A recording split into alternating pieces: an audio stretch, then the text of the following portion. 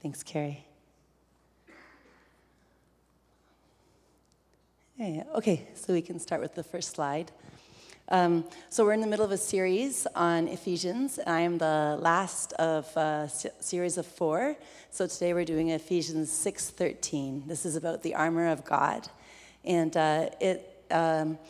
Ramesh took the series from Watchman Nee. And Watchman Nee has a book, it's called Sit, Walk, Stand. And so we're today doing Stand. It's taken from Ephesians 6:13. Therefore, put on the full armor of God so that when the day of evil comes, you may be able to stand your ground. And after you have done everything, to stand. So I really like the armor of God in Ephesians, this passage of Scripture, because right now I'm teaching kindergarten. And you know that little boys can make anything into a sword or a gun. You know, pencils can be a sword, and there can be great sword fights going on in the back of my room with pencils that they, by the way, also eat. You know, the chewed pencils that they do sword fights with, and, you know, bananas at lunch become guns, and they're shooting each other across the classroom, you know, with their guns. And I guess you've all had teachers, and I call their name, and I raise my eyes and put my hands on my hips and do this. And they're just writing with their pencils, Miss Ewell. We weren't doing, you know, I'm just eating a banana. There's nothing wrong with that, Miss Ewell. And so I really like the armor of God because I think it's really fun. Like, it's a fun passage. And, you know, and if you have a little boy who likes sword fights inside of you, this sermon is for you. So what I really came to understand about the armor of God was that God talks a lot about clothing in the Bible. You know, it's really funny because when he made Adam and Eve, we know that they were clothed with his glory, not with clothing. And yet, ever since he made clothing for Adam and Eve, the Bible is full of stories about clothing. You know, there was a Roman soldier, and, you know, an angel visits him, and when he's telling the story later to Peter, he says, oh, and his clothing was all white. And in Revelation, it talks about clothing that God's going to give us. And so I really like clothing. So we'll go to the next slide. I have a sister. That's the tall one, is my sister. We were in Germany visiting my mother's friend Ulla. And one of the really great things about having a sister is that you can share her clothes, especially when you're the shorter one and all her clothes fit you, but not many of your clothes fit her. And I would show up at high school, you know, I would have something band in the morning or something, and I would go to high school in her clothes, and she'd see me at lunch, and she'd say, hey, that's my clothes. I'd say, yeah, thank you, you know. And so this one day she came home with overalls, and I was like, ooh, overalls, those look really comfortable. I'm like, oh, those are nice. And she says, you're not wearing those. I'm like, why not? She says, you'll wreck them. You'll have to roll them up at the bottom, and then they'll have these lines down at the cuffs. And so I had to buy my own overalls. So those are my own overalls I'm in this picture. But I think if you notice at the bottom, they are rolled up because they were still too long for me.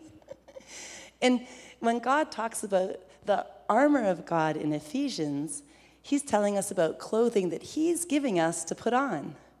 You know, this isn't something we have to work up or make ourselves. This is something he gives us, you know, clothing to put on. And so that's why I like this passage, because it's about clothing. Okay, so on the next slide. So we're just going to do a quick review. So Ramesh started with sit in Ephesians 1-3. And the sitting of Ephesians talked about who we are in Christ. We're seated in heavenly places with him. We have his authority. We're his kids. Who are we? We're people who come in before the king, because when you come before a king, you stand, don't you? When you come in before a president or prime minister, you stand, right? But we come in before the king of all kings, and we sit down, right? Because we are his kids. So sit was about knowing who you are. And then we had walk. Walk is about knowing what to do. Okay, so we're the king's kids, so what do we do? How do we act? You know, and Paul goes through a whole list of things that we can do to show that we're the king's kids that are so much easier to do when you know who you are. You know, it's just so much easier to be nice to people when you know that God has given you forgiveness and that in the end your team wins and that, you know, he's able to heal us. It's just so much easier, So that's all about walk. And then today we're moving on to stand. So we're going to read Ephesians 6:10-13. Finally, be strong in the Lord and in his mighty power. Put on the full armor of God so that you can take your stand against the devil's schemes. For our struggle is not against flesh and blood, but against the rulers, against the authorities, against the powers of this dark world, and against the spiritual forces of evil in the heavenly realms. Therefore, put on the full armor of God, so that when the day of evil comes, you may be able to stand your ground, and after you have done everything, to stand. So this says finally. Finally, because we need to know who we are, and we need to have been walking it out before we do this, right? So this is the last step. If we try to stand before we've sat, before we walk, that's going to be really hard. Putting on the armor of God is going to be more difficult. Standing against the devil's schemes is going to be more difficult.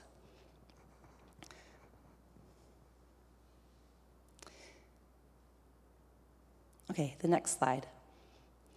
So what is this armor for, right? What is this armor for?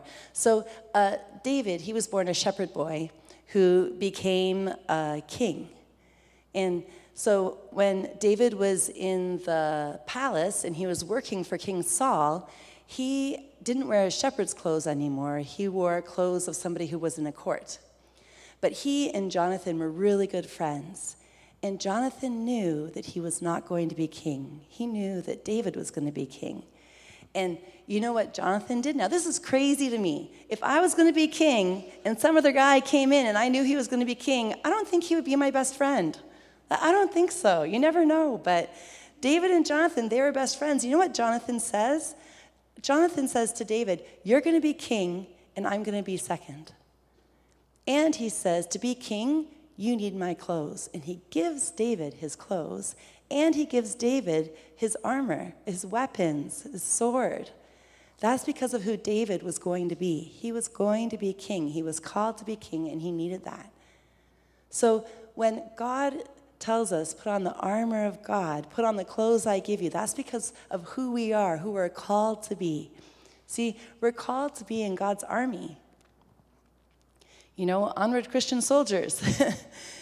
We're called to be in his army. We're not only called to be kids, we're not only called to be friends, we're also called to be soldiers, which is really cool.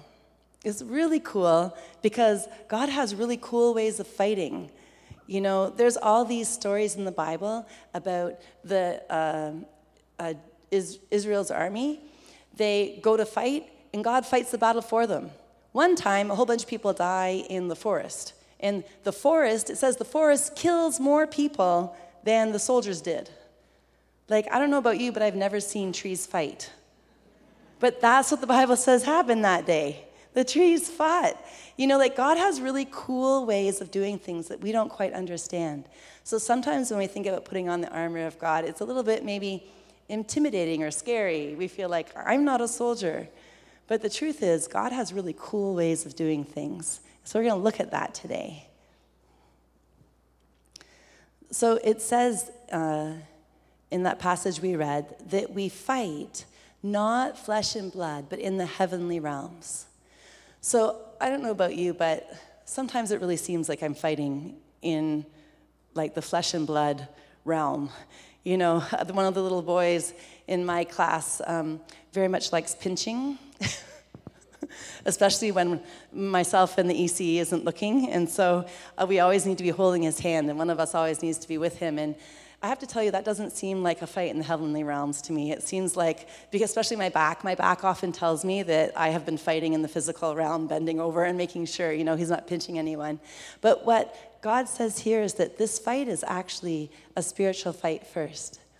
That when we pray and we see what God has to say, that he will do it in the heavenly realms, in the spiritual realm, and that we'll see it happen on earth. And we pray that in the Lord's Prayer, right? Your will be done on earth as it already has been done in heaven, right? So this fight, even though like it seems, maybe it seems like our fight is against a boss who really wants us out, or our fight is against sickness that has us down, or our fight is against financial difficulties when, the mortgage rates go up. It seems like the fight is in this world, but what God is saying here is that actually you can fight that in the heavenly realms, and you can see it become a reality.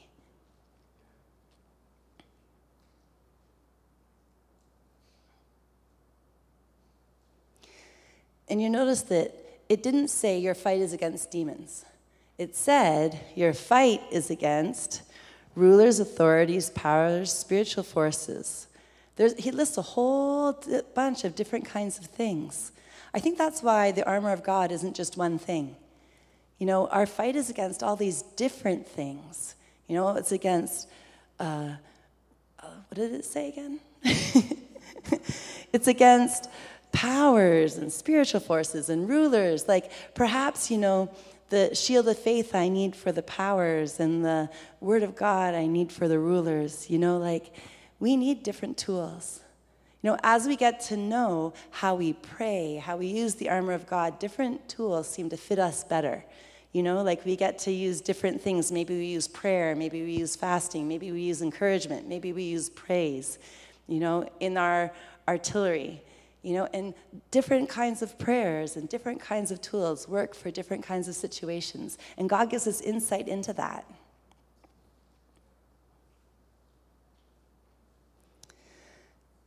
The next thing that passage says is that the purpose of the armor is to stand against the devil's schemes and to stand our ground on the day of evil. Really, it's telling us that we're putting on this armor to be prepared. Right? So there's two kinds of days of evil, right? There's the day of evil that we all have when troubles come to our life, right? When sickness comes, when relationship problems come, when financial problems come, right? We have days of evil that come in our life. And what God is saying is, if you're not prepared already, you're not going to be able to stand. Right? That if we don't practice this now, if we're not prepared, we won't be ready to stand. And the second kind of day of evil, the second meaning there, is the end times. The day of evil is often referred to the day when the Antichrist comes. And we've talked about this a bit in this church, but the Bible tells us there's a day coming when Jesus is going to come back. And when there'll be very difficult times on earth, and where there'll be a man called the Antichrist who brings very hard times on earth. And it doesn't really matter what your end-time theology is. The Bible says there's beginning of labor pains and there's labor pains, and we will be here for at least some of that. And this is saying that in order to be ready for that day, church, we need to take up the armor of God, or we won't be ready for that day. We won't be ready for those times.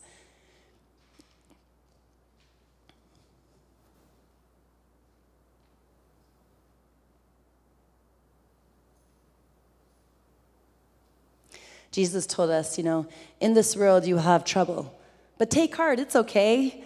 How can Jesus say that? First he says, okay, it's going to be really hard. You're going to have trouble just like me. They treated me bad. They're going to treat you bad. But it's okay, take heart. I've overcome the world. I'm like, I do not understand what he's saying there. Like, take heart, I've overcome the world. My back still hurts, God. So on the day of evil, he's saying this is going to help you. This is one way to understand what I'm saying. This is one way to get to know me better. One way to know, okay, I'm going to be okay, right, on the day of evil.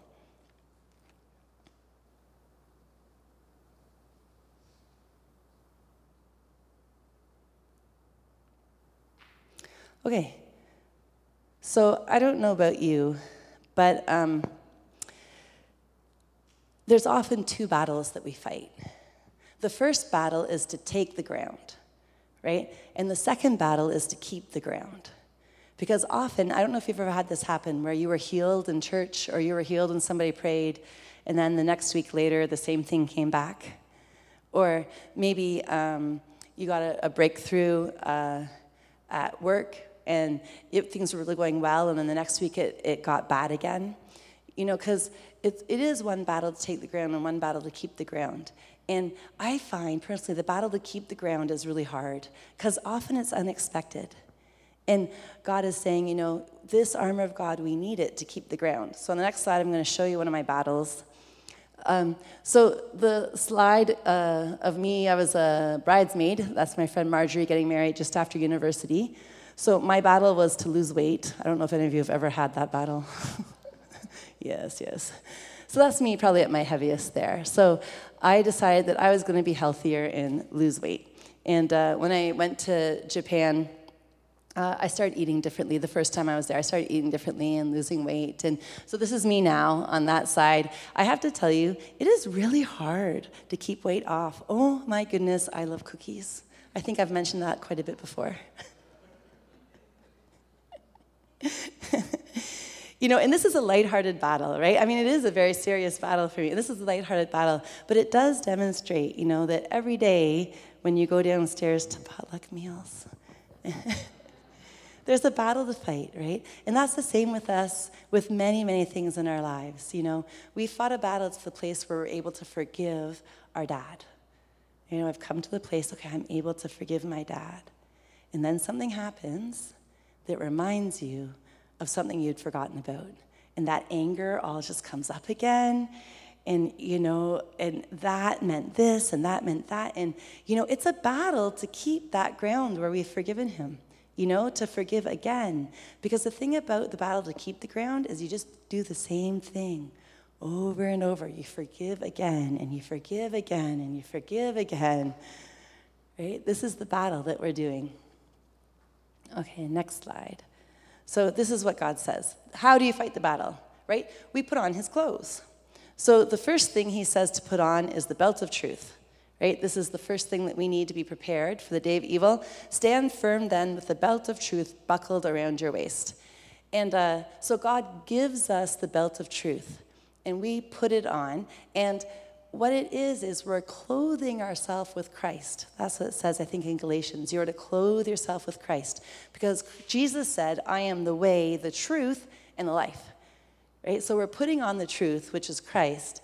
And what that does is, when we're prepared, we've been telling the truth all along.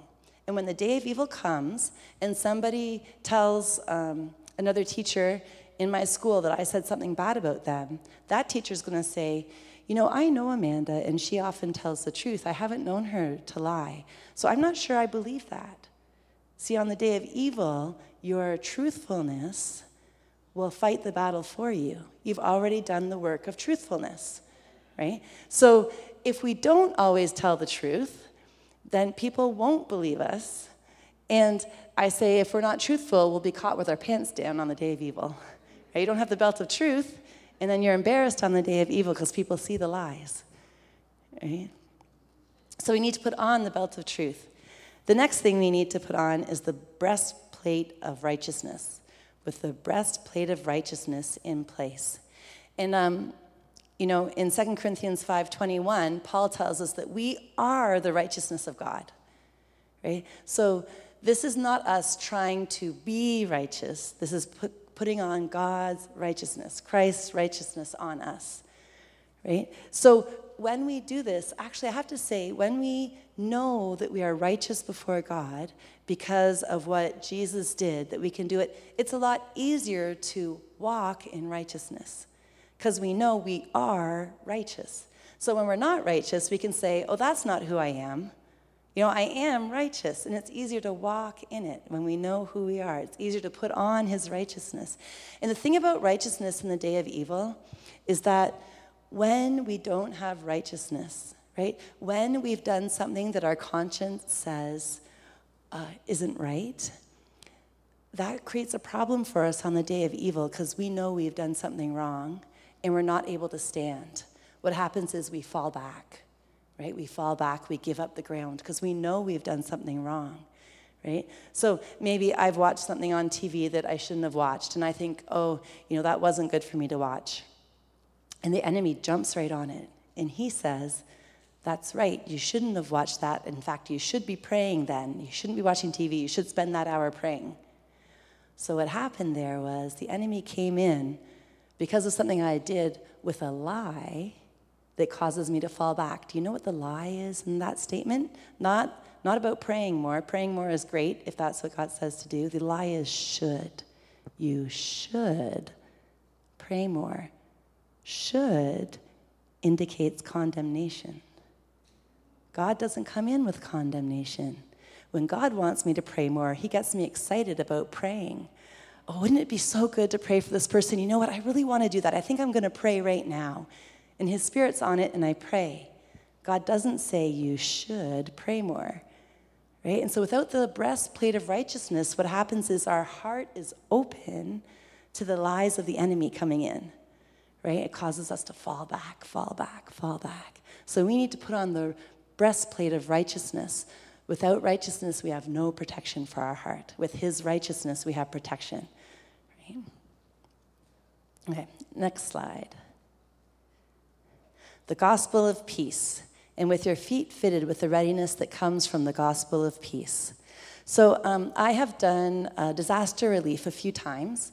The first time was with Mike in New Orleans, and this is, the top picture there is the picture of the area of New Orleans that was completely flattened by the flood.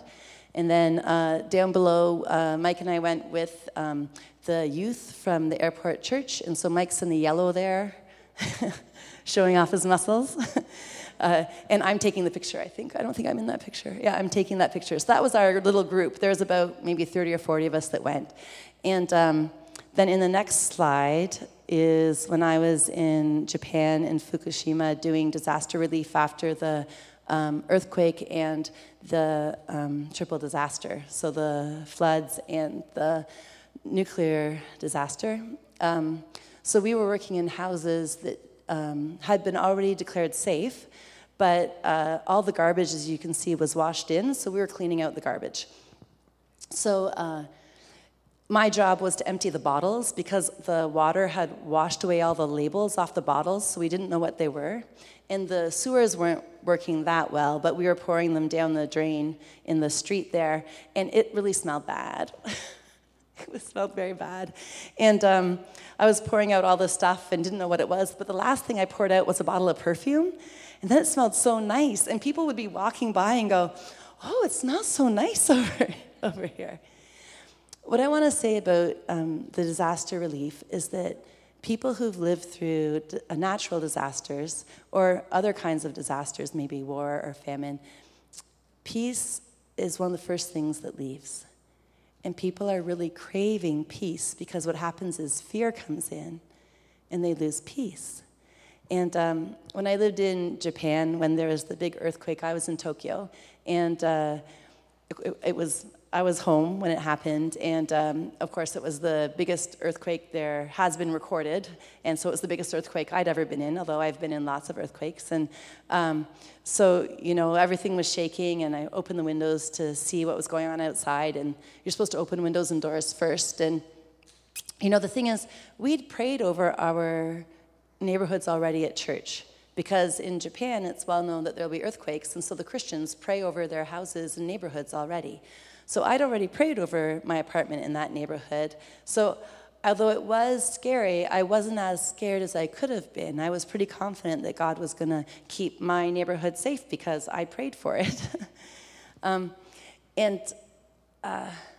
The weeks after that were still very scary because there were still lots of earthquakes happening. They were aftershocks, but the aftershocks were still bigger than any other earthquake that people had been in Tokyo and that I'd been in. And there was always the chance that your building would fall down. And there wasn't a lot of electricity because the nuclear power plant had provided electricity, so the electricity came and went, and a lot of the sewers didn't work, and there was no food in the grocery store. You had to line up in the morning. If you weren't the first 20 people in line, you wouldn't get water or bread. That's what went first, so you lined up early in the morning.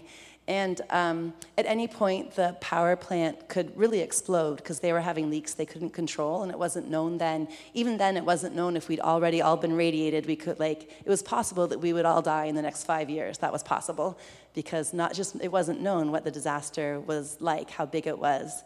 And so at any day, you could die for a few weeks. So one of my English students was saying to me, Amanda, you have peace. How can you have peace? We're woken up 4 or 5 times a night. 5 times every day, there's big quakes. Like, how can you be at peace? And I told her, that's Jesus. Because in crisis, people want peace. And we have the gospel of peace, right? We know Jesus. We know that to live is Christ and to die is gain. And to really know that, because that's a hard thing to know, to die is gain, that's really hard. That takes some practice, that takes some preparation. Because, Jesus, now I have to tell you, I didn't sleep through the earthquakes, but Jesus, he slept through a storm in a boat. The boat was going up and down and up, and the waves were swamping the boat, and he slept. Now, I don't have his level of peace yet, but I want it. Because he is the Prince of Peace, and I want to put on his peace.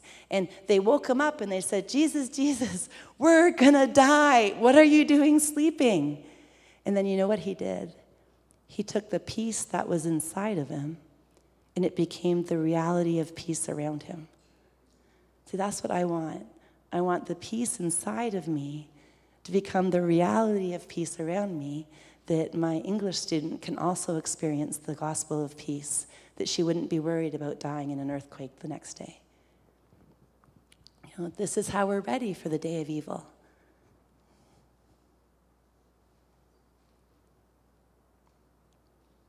Okay, the next slide, the shield of faith.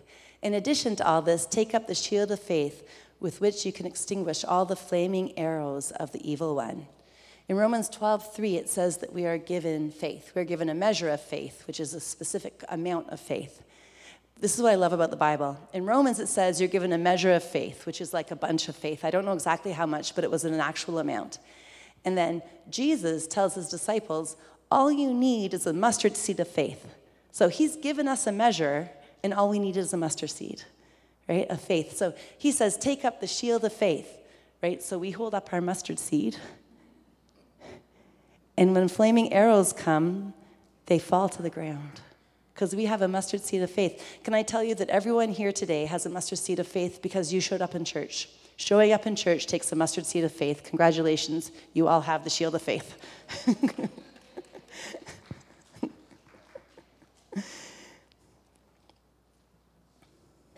Yeah.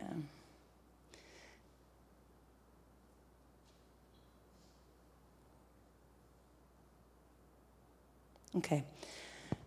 The shield of faith is also, as we practice our faith, Pastor John was saying, that God had told him, remember when he came for the anniversary, he told us that God had told him to increase his faith. And so he'd been watching YouTube videos by people who talked about how the Bible was true and about how science proves God's true. And, we can grow in our faith, right? And I want to share with you how to know when we're growing in our faith. The devil shoots these flaming arrows, they're lies, right? When we laugh at the lies, we know that we've grown in faith in that area. Let me give you an example. If I said to you, your eyes are purple, you would all laugh, right? You don't have purple eyes. You know you don't have purple eyes. That's obviously a lie, right? But when I say, you should be reading your Bible more, then people are like, oh, I should be reading my Bible more. But I've talked before about how should is the lie in that sentence, right? So when we know God and the enemy shoots a lie at us, you should be reading our Bible more, we can laugh. We can say, that's not God. God encourages me to read my Bible more. I have to tell you right now I'm reading Ezekiel, and the other day I was reading about where Ezekiel was prophesying to people, and this guy fell dead in front of him. He's prophesying how they're doing bad stuff, and this guy fell dead. And I'm like, oh my goodness, imagine if Carrie was prophesying and somebody fell dead in front of her. I'd be like, that's crazy. This story came alive to me. And Ezekiel says to God, God, don't kill anyone else. Don't kill anyone else. I don't want to keep talking if they're all going to fall over dead in front of me. That's how he gets us excited about reading the Bible. Stories start coming alive. We start thinking, what would happen if that happened to us? He doesn't say, you should read your Bible more, right? And so when I have the shield of faith and the enemy shoots those flaming arrows, I can laugh at the sentence, you should read the Bible more. I can laugh. That's a lie. God gets us excited about reading our Bible. There is a place for self-control and discipline. There is a place for breaking through. There is not a place for condemnation. Okay, so next, the helmet of salvation. Take up the helmet of salvation, because of course, without the helmet, they're going to cut off your head. Right? Without salvation, there is nothing. That is the most important one. I don't have anything else to say about the helmet. Until later. Okay, the next slide. The sword of the Spirit. And the sword of the Spirit, which is the Word of God. This is the only offensive weapon listed. There's no other offensive weapon. All the rest are defensive. They're all armor. This is the only thing we fight with is the Word of God. We don't fight with our smarts. We don't fight with our body. We don't fight with our finances. We fight with the Word of God. So when people are saying horrible things, when the doctor is telling us that our health, there's no way to get better, when, family is saying they're never going to talk to us again, when the day of evil comes, our only offensive weapon is the Word of God, which says, I can do all things through Christ who strengthens me. We don't use it to bash people over the head. God says, forgive, right? That's not how we use the sword of the Spirit. Right? We use the sword of the Spirit to declare things in the heavenly realms, right? Like when Jesus was in the desert and the devil came to him and the devil says, if you're the Son of God, meaning you're not really the Son of God, Jesus took out his word and said, take that. This is what the word says, right? That's how we use the Word of God, the sword of the Spirit. And it's a lot easier to use the sword of the Spirit if we know what the word says. It just is, because what happens is, I'm sure you've had this before, you've read stuff and you've memorized stuff and you forgot it like years ago. I can't remember how many times I've memorized Psalm 91, like probably 5 or 10 times. I still don't remember it. And then I'm talking with someone and God brings up all of Psalm 91. Doesn't he do that? Because it's the sword of the Spirit, because the Spirit knows what's in there. He knows what's in our heart and mind, and he brings it up and he breathes on it. See, the enemy also has the Bible. He knows what's in the Bible. You know what he doesn't have? The Spirit of God breathing on it. We have the Spirit of God breathing on it. As we speak it out, and it touches people's hearts, right? It touches exactly where they were hurting.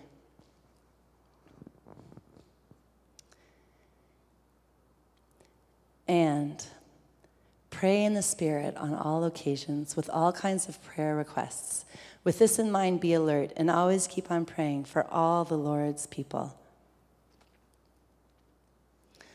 So, pray in the Spirit, there's a few ways to do that, right? We can sing songs, we can pray, we can dance. There's lots of ways to pray. We can pray with our body, we can pray with our mouth. And it says pray in the Spirit. We can say his name over and over. We can say whatever he's saying in our minds. We can sing along, and we can also speak in tongues. And so today, at the end, I want to pray for people who don't speak in tongues who would like to, because it is a really great way to pray when you're not sure what to pray. Also, the Bible says that tongues is for our own encouragement. And so when we're discouraged, praying in tongues lifts our spirits. Because you know what happens?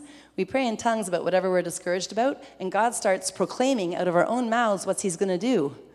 In what he proclaims in the Spirit, it happens in reality, right? Because that's what happens. God does it in the Spirit, and it happens on the earth. It's really cool. So if you have been looking to pray in tongues for a while, I do want to pray for you. And I just want to say about praying in tongues, you don't have to pray in tongues. Nowhere in the Bible it says you must pray in tongues or you are not a good Christian. It doesn't say that. Right? Doesn't say that. Paul says, I wish everyone prayed in tongues more than me, right? Because it's such a great tool. And I have to tell you that, I'm sure I've told you before, I wanted to pray in tongues for a while. I probably went and got prayer for it, I don't know, a gazillion times. Not a gazillion, less than that. But a lot. I got prayer a lot for tongues, and it didn't come, and it didn't come, and it didn't come. And when I was in the school of ministry, Mark Verkler said, God often puts tongues in your head. It's already there, but you don't know it, especially people who are very like left-brained, math-orientated. I'm a very step 1, 2, 3 person. And he said, sometimes your brain gets in the way because you start speaking it, and then you're like, is that tongues? I think that's just gibberish. And you talk yourself out of it. So he said, you can just say the syllables in your head by yourself when you're alone, and just let syllables come out. So when my dad received tongues, he just received 2 syllables, a and ba. And he didn't know that Abba meant father. And it came out Abba, Abba. And he told my mom, they prayed for me for tongues, but I don't think I got it. All I got was Abba. And my mom said, oh, that's in the Bible. That means father. And then slowly over time, more and more came out. But he still wasn't sure if it was tongues or not. And so he went to this camp, and he said to the men, who were in charge of the camp, he's like, I'm not sure if I'm speaking in tongues or not. How do I know? And they said, oh, just speak it out here and we'll tell you. And my dad was like, oh, no. That's not what I thought they were going to say. I thought they were going to tell me a Bible verse so I could figure it out. So he was really embarrassed. But he started speaking it out, and they're like, oh, yeah, that's tongues. Because what happens is the Spirit in us recognizes the Spirit in others. So today at the end, if you would like to speak in tongues, we're going to pray for you. And if it doesn't happen today, that is okay.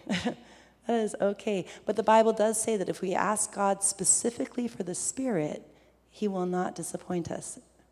So I do believe when we ask, he will give it. Yeah, so praying in the Spirits with all kinds of requests.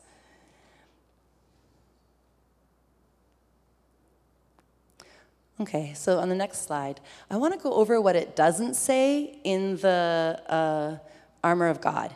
Do you notice that nowhere in the armor of God does it say fight? It says, put on the armor of God and stand. It never says fight. Because, if you put on the armor of God and you stand, right, because that's the goal, is to keep the ground that we have, and you stand there, and the enemy comes with flaming arrows, they fall at your feet. It's like he's lobbing rotten potatoes at you, and it hits the armor and falls down. It hits your sword and falls down. It does not say fight. It says put it on. So we're putting on Christ. We're putting on the clothes he gave us, right? And then we stand there. It also does not say retreat. You notice that there is no armor for your back. All the armor is for the front, right? Because God is our rear guard, right? He's standing behind us, and we stand, right? That's what it says.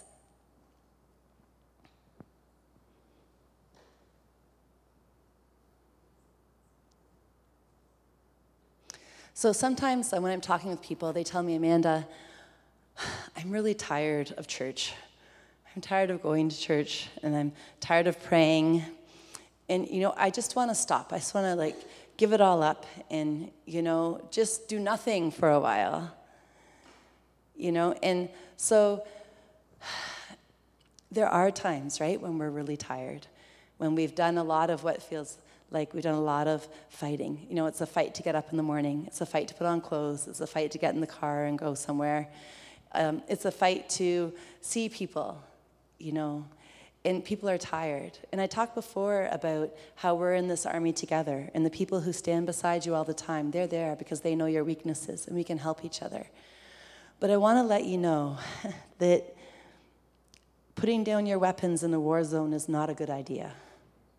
Because we're in a war zone, right? The enemy is going to be shooting flaming arrows at us, whether we hold up the shield of faith or not. They're going to come. And so if we hold up the shield of faith, they fall down. But if we don't, if we decide, okay, that's it, I'm not doing anything, I'm not believing anything, this is it for me, those flaming arrows hit us. So I just don't recommend not putting on the armor of God, because we are in a war zone.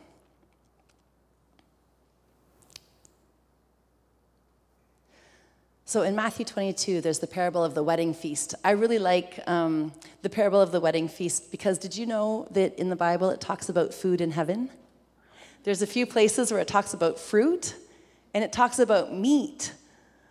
I was like, meat in heaven? I thought creation groaned, and then when Jesus came back, it was redeemed. But if there's meat in heaven, it seems like creation groans, and then it just groans all over again. But But I guess God can make meat without killing something, right? He can just like, oh, there's meat. But anyway, there's lots of food in heaven. And this wedding feast between Jesus and the bride, which is the church, is the biggest wedding feast ever and the biggest celebration ever, and we get to go. And Jesus tells a parable about it. And so the king, his son is getting married, and he sends out invitations. And they all come back no, or they don't come back at all. And he sends out his servants telling people, come, come, and they don't come. And then he says, just go anywhere and just get anyone and they can come. That's us. We're the anyones. We're the people by the roadside in this parable, just so you know who you are. You are not the invited ones at first. You're the, just go get anyone and let them in. That's us. Right? So all these people come in, and the king goes up to this man who's not wearing wedding clothes. He says, what are you doing here? Get out. Now, when I first read that parable, I was like, he got him from the highway. What does he think he's going to be wearing? Like, he's obviously wearing like clothes he was wearing on the highway. But see, now I know that Jesus gives us clothes to wear, right? He gives us the robe of righteousness, the Bible says. He gives us the clothes to wear to the wedding feast. He gives us the armor of God to put on. And we can choose to put it on or not. We can choose to practice or not. Do we practice being ready to share the gospel? Do we practice having peace when it's difficult? Do we practice our faith when it's really hard? Like, the armor of God, like, he gives it to us, but that's not to say it's all easy. You know, standing is not always easy. But he gives it to us, and he expects us to wear it because there's a wedding feast that he's waiting to meet us at. He's waiting for the day that we get to go to the wedding feast with him and have complete intimacy. Nothing holding us back, no walls in our heart, no financial troubles, no pain in our body. He's saying, be ready, be ready, be ready. This is how you get ready. I give you clothes, you put them on. It's exciting.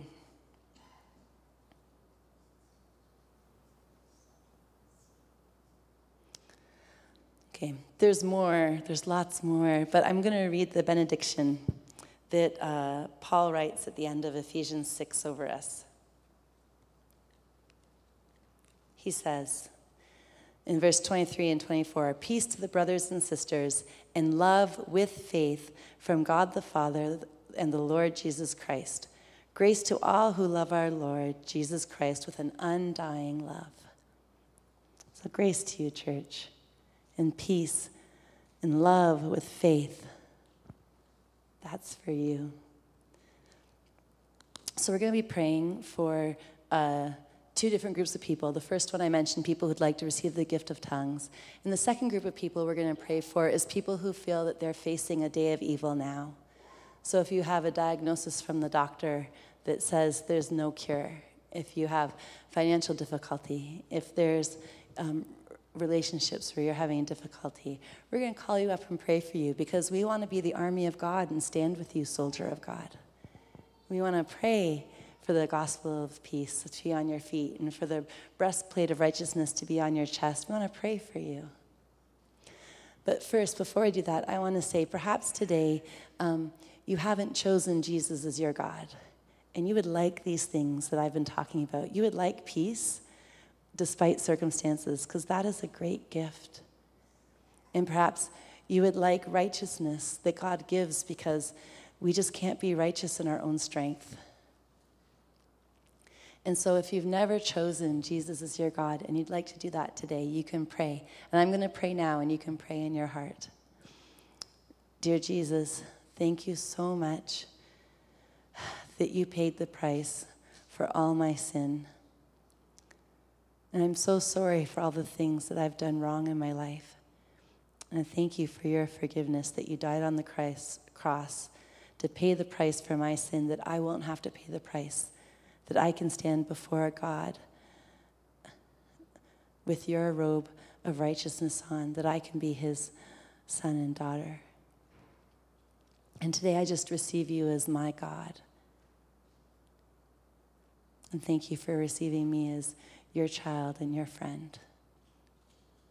In Jesus' name I pray. Amen.